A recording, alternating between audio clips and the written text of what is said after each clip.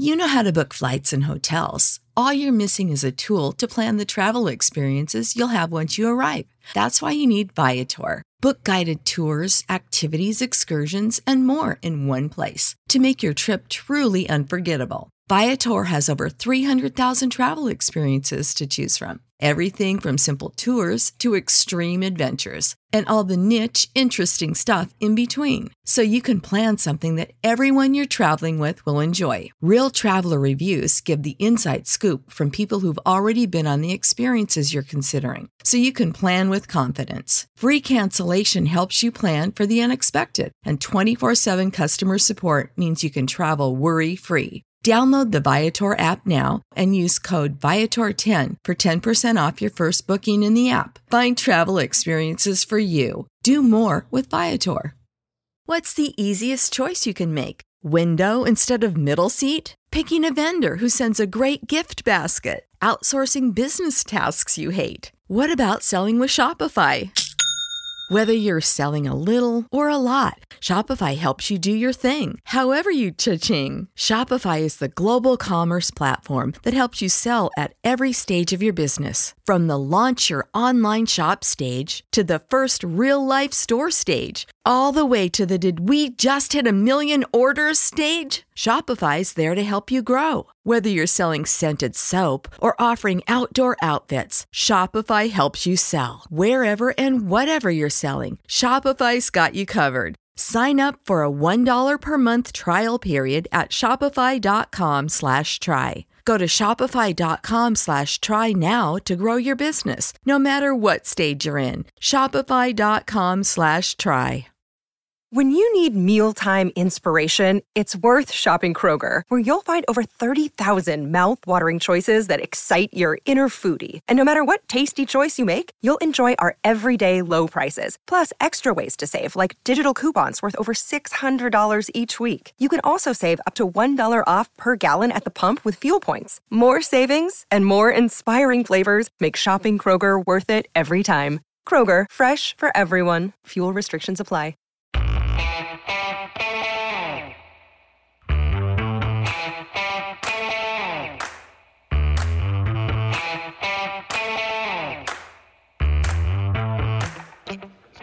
Hi, folks. Welcome to another episode of Film Study. It's time for this week's Friday Morning GM with co-host Vasilis Lyrikos. Vas, how you doing? I'm doing well, Ken. I think I'm in the minority, but I feel a little relieved that the Ravens did not overpay for a marginal upgrade at the trade deadline. You know, you and I have a lot of different views about franchise building, but this trade deadline, I think we both looked at it and said, not only is this a pretty complete Ravens team, it's a team with a lot of needs for 2024 that require draft picks. And all the 2025 draft capital they're going to have from losing free agents isn't going to help next year. Right. Yes. Just to that point that it is a complete team. You know, I do the daily Ravens news for Baltimore Beatdown, and I kind of take a look at the national media and what they're saying and get their perspective, because sometimes we can get caught in our echo chamber a little bit. And just going across, they have the sixth best odds to win the Super Bowl, third best odds to win the conference. Shil Kapadia from The Athletic called them the most complete team in the NFL today.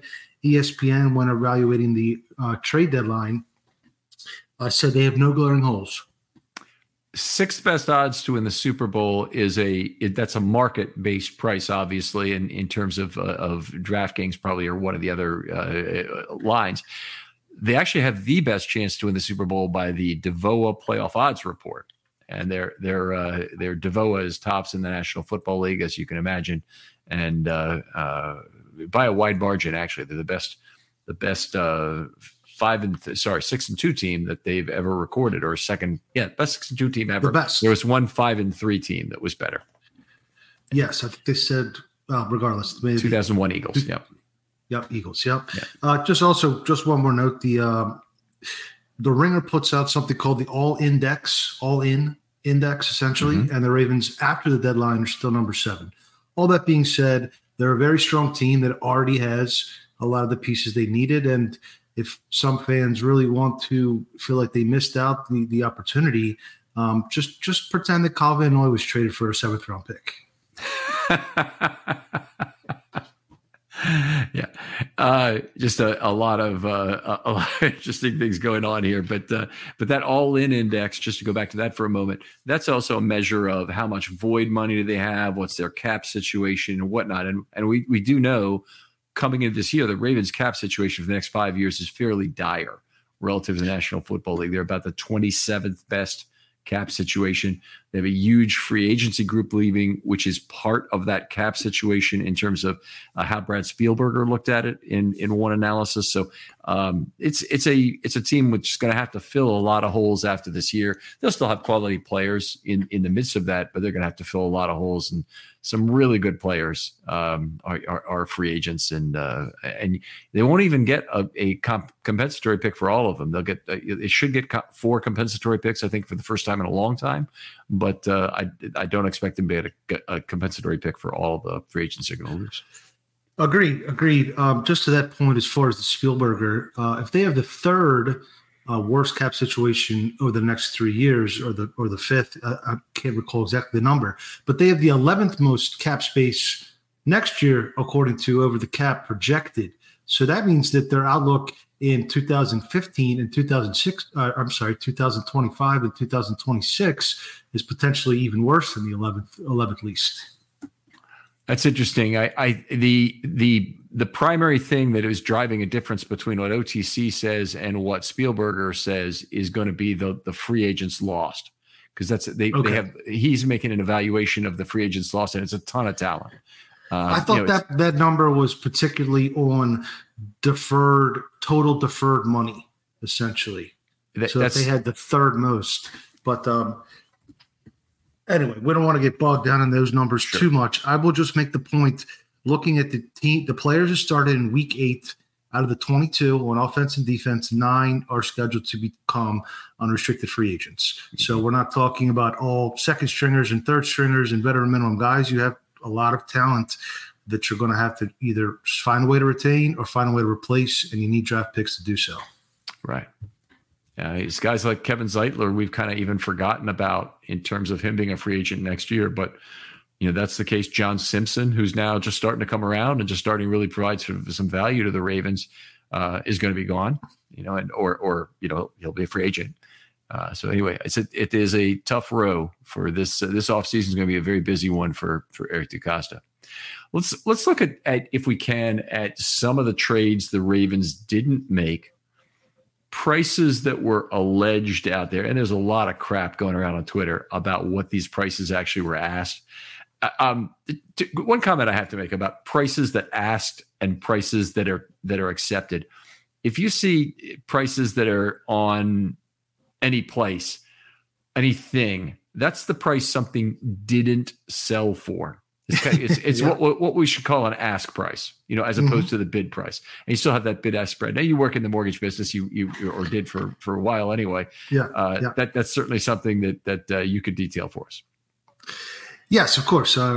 Bid and ask, as you said, there's a spread between that. The one that really just boggled my mind was the rumor of Josh Jacobs for a second rounder. It's absurd. Averaging 3 yards a carry. Sure, you could probably do better in Baltimore. It just speaks to the reliance of that position on the surrounding talent. But for a half a year rental for a running back, when you look at a team that is going into next year needing 2 to 3 offensive line, 2 to 3 wide receivers, at least an edge rusher, 2 to 3 defensive linemen, at least a cornerback, that's just a luxury it doesn't make any sense. It's an unnecessary and unwanted luxury. It's putting a granite countertop on your kitchen cabinets when you have a leak in your subfloor.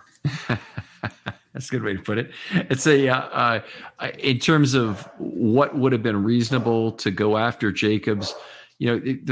It's not like he's a terrible player. I'd want Henry more. My price on Henry was a 2025 fourth is probably what I would have given, and a floating fourth at that, because then you basically, because the Ravens will get compensatory picks, they'll have some picks at the bottom of the 4th round, and it'd be one of those, the lowest one, that you'd be giving away for Henry.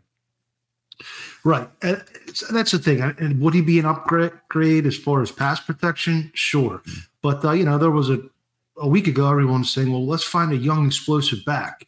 Well, they already have one on the roster, and he returned to full practice yesterday. So I just didn't see running back as a need, and I'm really, really happy that they didn't make that move. I think they can. So even in the case of extreme injury, I think they can patch it together with, Melvin Gordon and whoever else they can sign off other people's practice squads, Leonard Fournette, Kenyon Drake. The list of Super Bowl champion running backs for the last decade or so is very unimpressive. So it's just, as I said, an non-essential luxury.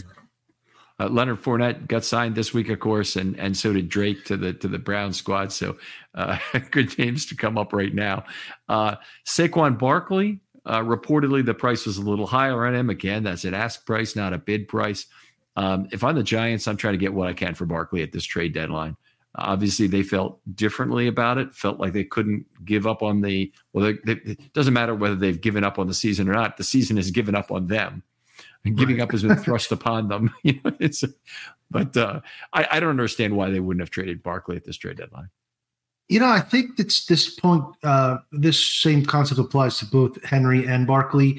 They're both sort of face of the franchise type of players, and that's a signal that sometimes teams don't want to give up that player and really signal to their fan base there's no point in showing up for the games the rest of the year, that sort of thing. So. And the other thing, just on those two, I personally was concerned at how they would fit into the locker room and not necessarily the culture, just the chemistry of a team, because those two are big, huge name players that are used to a volume, a high volume of touches in a game, and now you're dropping them into a platoon. And how does Gus feel about that? And how does the rest of the team feel about that? So I really do think they potentially dodged a bullet in the running back market there. In the case of Henry, he's used to a high volume. I don't think he needs a high volume to be effective. I think basically you need to put a lot of offensive plays on the defense, get them a little tired, and then bring Henry in. I think he might be more effective on a pitch count coming in. Being if something the Washington Redskins used to do in the 1980s is have a different back first half and second half. Kind of a novel thing. I don't know that it's been done otherwise.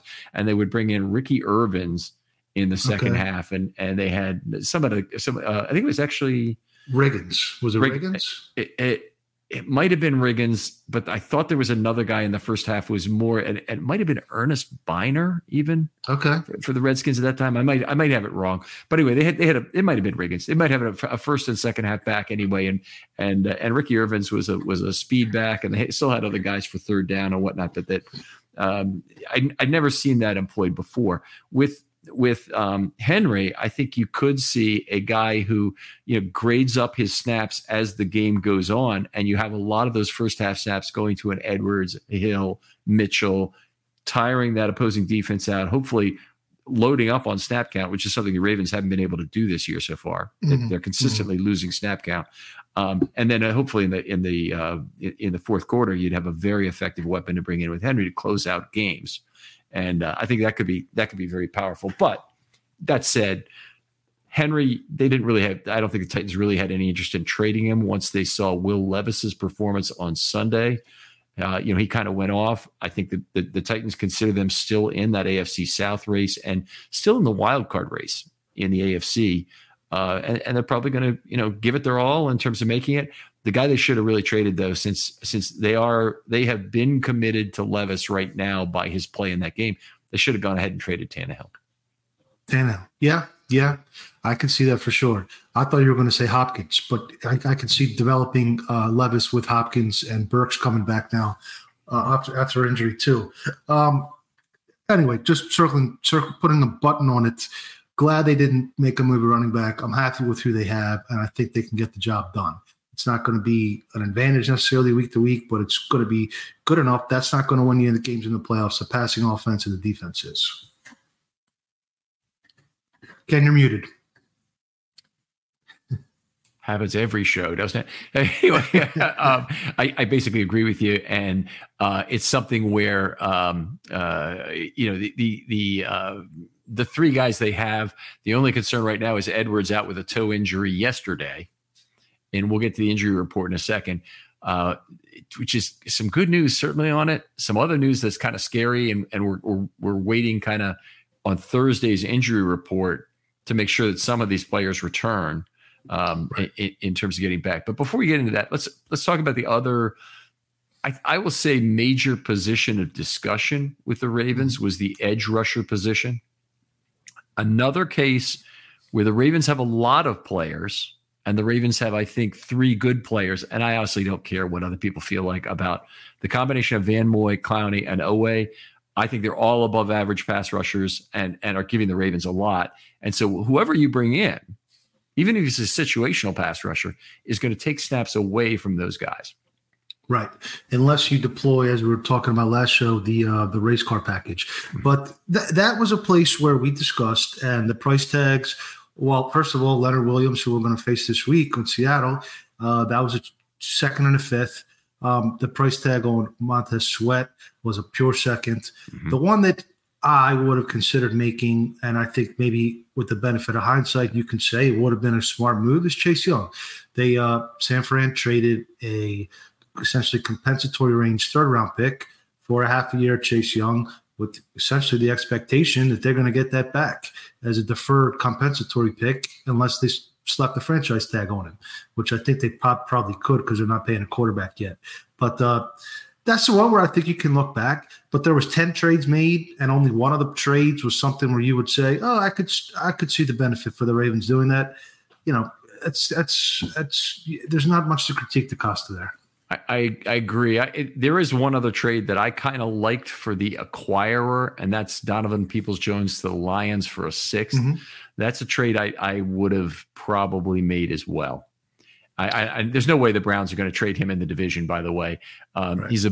When you need mealtime inspiration, it's worth shopping Kroger, where you'll find over 30,000 mouth-watering choices that excite your inner foodie. And no matter what tasty choice you make, you'll enjoy our everyday low prices, plus extra ways to save, like digital coupons worth over $600 each week. You can also save up to $1 off per gallon at the pump with fuel points. More savings and more inspiring flavors make shopping Kroger worth it every time. Kroger, fresh for everyone. Fuel restrictions apply. Boomer bust player coming into this year, he had 10.0 yards per target career, which that's a hallowed mark for receivers who can get there. This year, he's down to 5.4 yards per target. So they don't know exactly who he is, I think is the thing. But he's a player I think has a good chance to rebound in Detroit. Yeah, I've liked the DPJ for a couple years now, and I think it'll be an upgrade over Khalif Raymond, sort of using that same, punt return man and deep threat, but a little bit better version. Yeah. All right, and I think I'm in agreement on Chase Young is that he was a player that, I really would not want to give up a 3rd round pick, but you might have to. Or maybe you try and come up with compensation from 2025 that is as attractive, but not a not a 3 anymore. And then you're really talking about paying more. So I don't know. I don't think the Ravens ought to do that either, honestly. Yeah. So yeah. I mean, maybe you could have given somebody back, Tavius Robinson or somebody like that. There's ways to make it work. You could trade a future pick to recoup the 3rd from this. You could trade a 2nd from 2025 to recoup the 2024 3rd. I mean, there's a lot of different permutations. But I do think that would have been just for a 1-year deferral on the pick for 8 games of one of the better pass rushers in the league right now. That could have been a move worthwhile. It's good. Certainly could have been. I don't think Young is guaranteed 3rd, by the way. I think that's kind of a little bit of a stretch for him. And with his injury history, we're already seeing that Sweat was the hotter property than Young. So it's good possibility that's the way the contracts work out as well, moving forward. That's a good point. His knee issue, missed him, was 2 years with the same knee. It could be a regenerative or, an issue that prevents him from getting that big payday because almost like a Pernell McPhee. Yeah. All right. Well, probably the weirdest trade of the day was the Bears. I do not understand the move at all in terms of making the big trade for Montez Sweat and giving up a 2nd round pick in a year where for a rental in a year where they have no chance to make the playoffs. I don't think any realistic chance. They're 2-6, right? Yeah. And Fields is out. Yeah. So their chance to make the playoffs is non-existent. And then we're going to go into next year Sweat will be a free agent. Now they do have 10 weeks or whatever, however long it is until March to sign him. I guess it's more like 12 and a half, 14 weeks or maybe, but they have all that time to sign him. And it's an advantage, maybe in the same sense it was for the Ravens with Roquan last year. Mm-hmm. But then if you look at it again, I'm just reminded that the teams that consistently draft well, and the Ravens have been one of these, no matter what anybody tells you about all the 4th round picks they've wasted or blah, blah, blah, blah, blah, blah, blah, blah. We heard a lot about this week. Yeah. The Ravens have been consistently a good drafting team, and they are consistently have a class of free agents heading out the door that is more than they can sign under their cap space. And they just have to go through these heartbreaking decisions. If you're the Chicago Bears, you don't have that same problem. Most cap space in the league, right? Or one of them. You don't have enough good players to sign of your own. So you play a premium. Like Jalen Johnson, who's developed into one of the better corners we talked about last week, who's a guy they could pay. There's no advantage necessarily to having the guy Larry Tunsil held Houston over the barrel after they traded, 3 first-round picks for him? Yep. Because he knew, what are they going to do? You have to – and he got the highest contract offensive tackle. The other point I'd like to make, I don't understand why a losing team would want to add a player to help them win when they have no chance of making the playoffs. Why not lose and take the better draft pick? Yeah. And take the better schedule going forward next year. I think there's a way to use the parity model of the NFL to your advantage. It doesn't make sense on any level. It really doesn't. Yeah. I completely agree. I can sort of understand. I can definitely understand not trading Henry or Barkley because you don't want to send the wrong message to your season ticket holders. And it's not just don't bother to show up for the games the rest of the year. It's don't bother renewing your season tickets. Right. We don't give a crap about winning when we're gonna try and get the money we can. And you know what? In the future, we're gonna play the roller coaster game whenever we fucking feel like it, because your guys, your needs as season ticket holders come second to our needs to run the team, and that's obviously something that no season ticket holder wants to hear. Yeah. It's one thing if you have a bright future and you kind of see the light at the end of the tunnel. I think Philly, tanked the game, but it's a whole other aspect when you're Tennessee kind of stuck on the hamster wheel of mediocrity in a way. So, that's the way I see it. Good jargon there. The hamster wheel of mediocrity. All right. So we'll talk a little bit about the Ravens injury report here today. And I got to bring this thing up here. Actually, it's from yesterday, from Wednesday. We don't have today's yet. But Ravens had an extensive injury list, including a couple people returning. And those are good news. Keaton Mitchell back practicing full from his hamstring. Daryl Worley, IR, DTR, also full. Does not mean he'll necessarily be back this week, but I think there's a pretty good chance since the Ravens are short at safety. And then Marcus Williams returned on a limited basis. Yeah, so I expect Worley to take over the DeAndre Houston Carson role. Maybe not this week, but next week, because he was lost off the P squad. And Marcus Williams, they had some clips. I don't know if you saw him, Ken, but he was tackling a bag into a mat, and he was using both of his arms. So that was good to see. The Ravens have a roster crunch. Keaton Mitchell is now practicing fully again. And that's just another reason why, sitting tight at the trade deadline probably made some sense, because who are you going to push off the roster? I know they've been carrying Joshua Johnson, the third quarterback, all year, and that's one spot you could potentially take. But you're running out of spots pretty soon with players coming back and not a whole lot of players that you want to lose. Yeah, and even if injuries were to give you room on the roster, other places, you also have game day activation issues. So, I think it's already possible with returns on the edge that we're going to see Tavius Robinson start to get some deactivations the rest of the year. And they have other players who are in the same point. They have already probably the best inactive lineman in the entire NFL in a player like Sam Mustipher. And he's had a couple inactive. In fact, he started the year on the practice squad, but he's definitely a 2 in a row. Yeah, a quality lineman. Yeah, he's been inactive the last 2 in a row. They've been shuffling through Kevon Seymour 1 week up, and then Jalen Armour Davis up and down, 1 week up, 1 week down. And it's just getting tight, and they have a lot of good players. It's a good problem to have for sure. You have quarterbacks, starting caliber quarterbacks who aren't even getting a rep on defense. A pair of them. That's a good place to be in. Yeah, it is, and it can prevent you from having a player like Armour Davis active when he really hasn't earned reps at corner. Also, so that at least you're keeping the end of your depth chart is still contributing to special teams and contributing to defense. That's a good thing.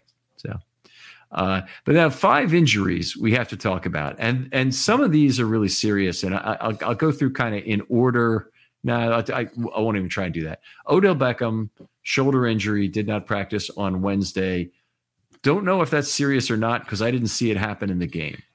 So he took that big shot from Buda Baker and I think went into the locker room at one point, and he did return to the game. So usually when you do return to the game, you're okay. So hopefully that's just a rest day. Okay, so rest day, and it didn't occur or get re-aggravated on the long DPI play where he fell in the end zone. He got up and he was gesticulating. Didn't seem like his shoulder was hurt from the way he was, jumping around, angry at the official or maybe angry at the opponent for DPIing when he could have had a touchdown. Right. Remains to be seen. Hopefully we'll get good news there, at least a limited session on Thursday. All right. Here's one that concerns me. Running back Gus Edwards, toe DNP. So whenever I see toe, I think probably turf toe for a running back. That can be a lingering injury.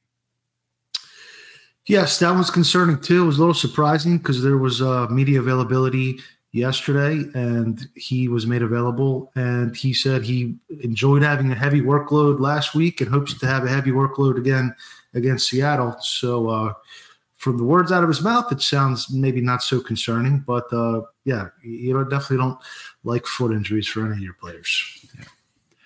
All right. Now, it gets more serious probably from there. Odafe Oweh, ankle, knee, DNP. Now, Oweh also left the game, also returned. And honestly, I thought played pretty well in the game. Obviously, he missed the sack on the which was unfortunate. But he otherwise, I thought, got a decent amount of pressure in the game, looked pretty good as a pass rusher. Seems like he's ready to start making contributions. Yeah, I would. This is speculation, but I think that is still giving him rest coming off the high ankle sprain. That was listed as the same injury when he was first working his way back, knee/ankle, sort of covering both areas of the high ankle sprain. So hopefully he's also hitting the field, hitting the bags on Thursdays. All right. And we see both offensive tackles, Morgan Moses, shoulder DNP, and Ronnie Stanley now shoulder DNP, not ankle, shoulder DNP. And that is the first time I've seen the shoulder designation for Stanley, who finished the game. Yeah. Yep. So that's a little bit of a concern. Obviously, shoulder injury is a very big deal for any offensive line position, for any position period. But if you have any kind of start to have any kind of a labrum issue or rotator cuff injury, those things are very serious for linemen that keep them out for an extended period. In the case of Moses, I'm probably a little more concerned. And the reason is he didn't finish the game against the Cardinals. He missed the last drive, and McCary was in there and blocked very well on that drive, by the way. But Moses, they would have really liked to have had him in there as a run blocker on that final drive. Yeah, that caught my eye as well. I don't remember who, but someone asked John Harbaugh after the game, and he made it sound like it was not injury related. And he said, hey, we have a starting caliber lineman, Patrick McCary here. Let's see what he can do. And that raised eyebrows, especially when you don't finish the game. And now on the injury report again with the shoulder injury, which was the previous injury earlier in the season.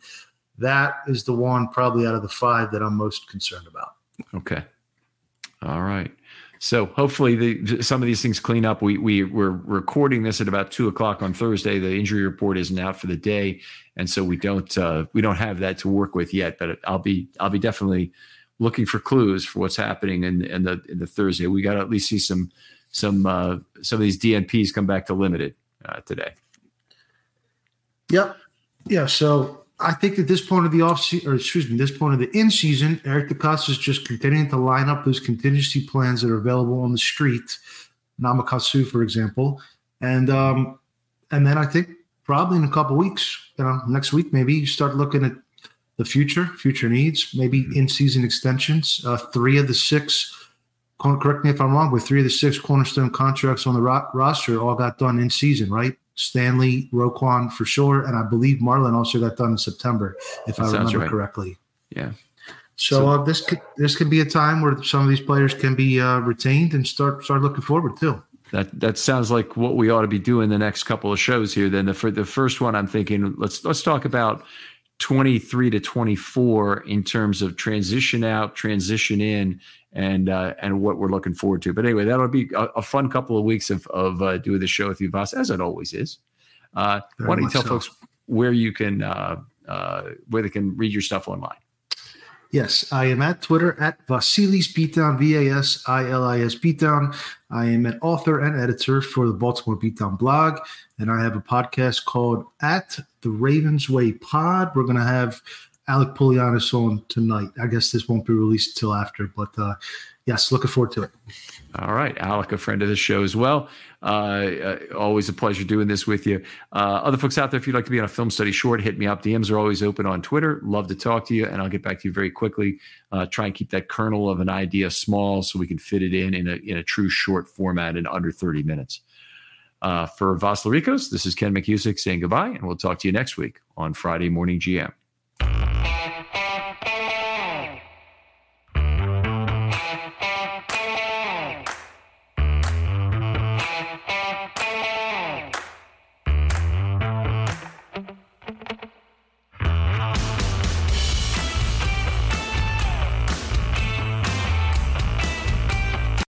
When you need mealtime inspiration, it's worth shopping Kroger, where you'll find over 30,000 mouth-watering choices that excite your inner foodie. And no matter what tasty choice you make, you'll enjoy our everyday low prices, plus extra ways to save, like digital coupons worth over $600 each week. You can also save up to $1 off per gallon at the pump with fuel points. More savings and more inspiring flavors make shopping Kroger worth it every time. Kroger, fresh for everyone. Fuel restrictions apply.